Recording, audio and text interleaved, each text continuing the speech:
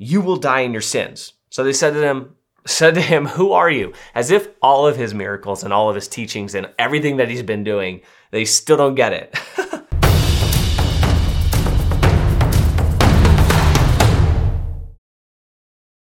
What's up, everybody? This is Josh for Practical Theism. Today, I wanted to go over the daily reading for the New Testament. This is in the Gospel of John, chapter 8, verses 21 to 30. And in these passages, Jesus is actually making a very radical claim about his identification with God. Now, not just his identification with God, but the claim that he is God, but in a very Jewish context.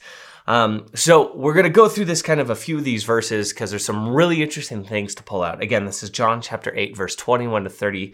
The first thing that we want to take a look at is the forecast to the resurrection. Jesus is alluding to what later Paul would classify and categorize as this slavish mindset, being a slave to sin or a slave to the Spirit. So we'll kind of dive right in. You have Jesus, he's talking to the Pharisees, and he says this. He says, I'm going away, and you will look for me, but you will die in your sin. Where I'm going, you cannot come. This is really interesting. The Jews, they say, he is not going to kill himself, is he? Because he said, where I'm going, you can't come. So they immediately think he's talking about suicide.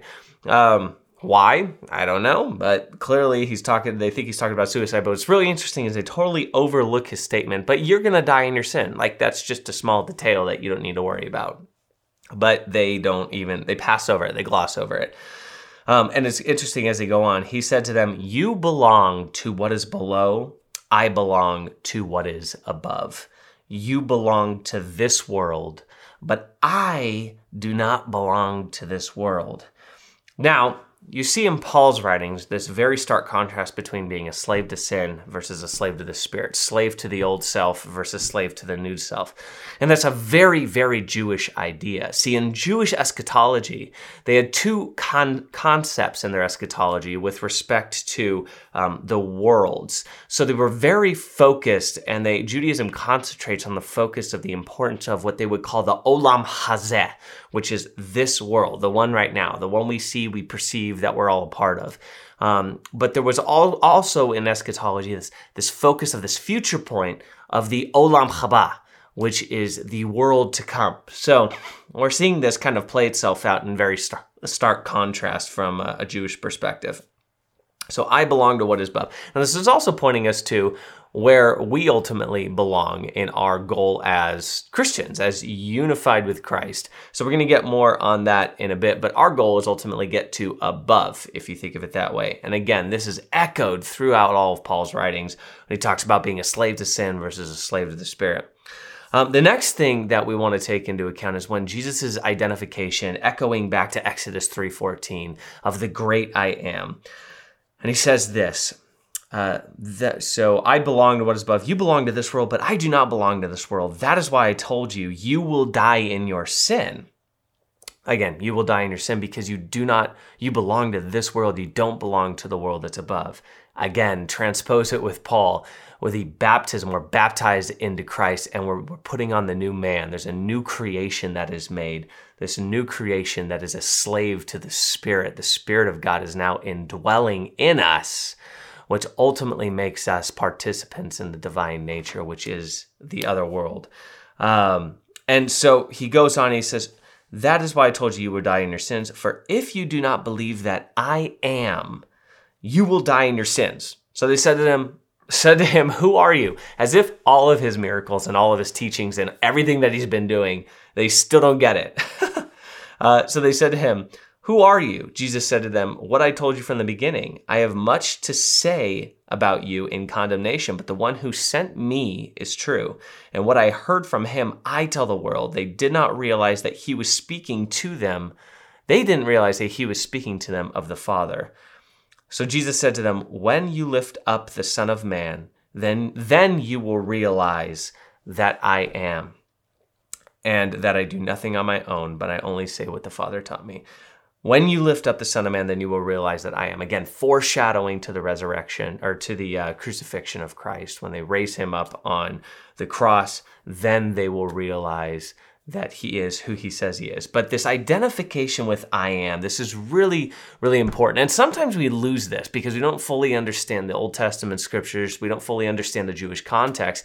But any first century Jew would have seen this identification. And I think that's very clear why John kind of wrote it this way. Think of it this way. We all have nicknames in life, right? If you think of Harry Potter and you think of Voldemort, the ultimate bad guy, he had this other name that people called him by because they didn't want to call him Voldemort. So they called him He Who Must Not Be Named. Now, anybody who knows the story of Harry Potter, when someone says He Who Must Not Be Named, they know exactly who they're talking about. They know they're talking about Voldemort, right? In the same way, you have Han Solo, let's just say, from Star Wars. And anybody who says Han or says Solo, they know there's only one Han and there's only one Solo. It's Han Solo. So you can use these identifications, these nicknames. Now this gets into something deeper it's not just a nickname because it's an identification with who God is by nature. But the analogy is there just in that we identify these names with other people. Even through these nicknames. Now, names have power too. If you think about it from the Jewish context, like they signify your glory. They tell where you're from. It's very important to Jews because the name tells the story. So think about this. Adam in Genesis 2:20, God is having Adam name all the creatures in the garden. But if you look at Adam's name, so God institutes that idea of naming things, and Adam names things based off what he sees. But even Adam's name comes from an interesting etymology. If you look at Adam and you look at the Jewish variation of it, Ha-Adam, it literally is pointing to the beginning of humanity. There's another variation of it too, Adamah, which means the ground. And we see that Adam was created from the ground, right? We have that beautiful passage in the Old Testament. You were born from dust, and to dust you shall return, right? So Adam was birthed out of the ground, out of the matter that God created. And that is wrapped up in his name, pointing us to what he is. So we see this identification with I am echoing back to Exodus 3:13, where Jesus, when Moses is talking to God in the burning bush, asking who he is, and he says, I am who am. I'm going to go a little Aquinas here because that's echoing to Aquinas when he talks about who God is in his nature, in his essence. And he says, God is ipsum esse. He is to be. He is the very act of being itself. Who is God? God is who am. God is am. I just am. I just am. I just am here. God is to be. He is the ground and contingency for life and everything in the created order. So we see this echoing back, and when Jesus identifies and says, for if you do not believe that I am, then you will die in your sins. So this very tight-knit focus on belief in God or Jesus as ipsum esse, he and the Father are one. And we further see this echoed in one of the last verses that we read, where he says, when you lift up the Son of Man, then you will really realize that I am, and that I do nothing on my own, but I only say what the Father taught me. The one who sent me is with me. He has not left me alone, because I always do what is pleasing to him.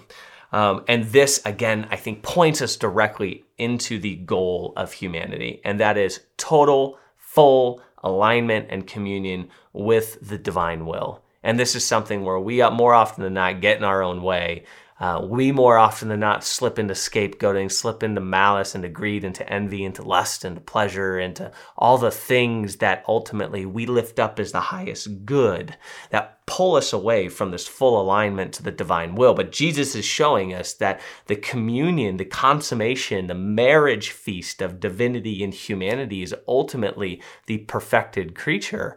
And that was a grace that we were afforded in Adam and Eve prior to the fall. And that is exactly what he came down to bring about through his death, resurrection, and giving his life to us. So ultimate goal of humanity, full alignment with the divine will. And all of things that he was saying, even though the Pharisees were thick-headed and weren't able to really comprehend a lot of that stuff because of their own pride and a whole host of other things, we do see at the very end a lot of hope here because he spoke this way, many came to believe in him.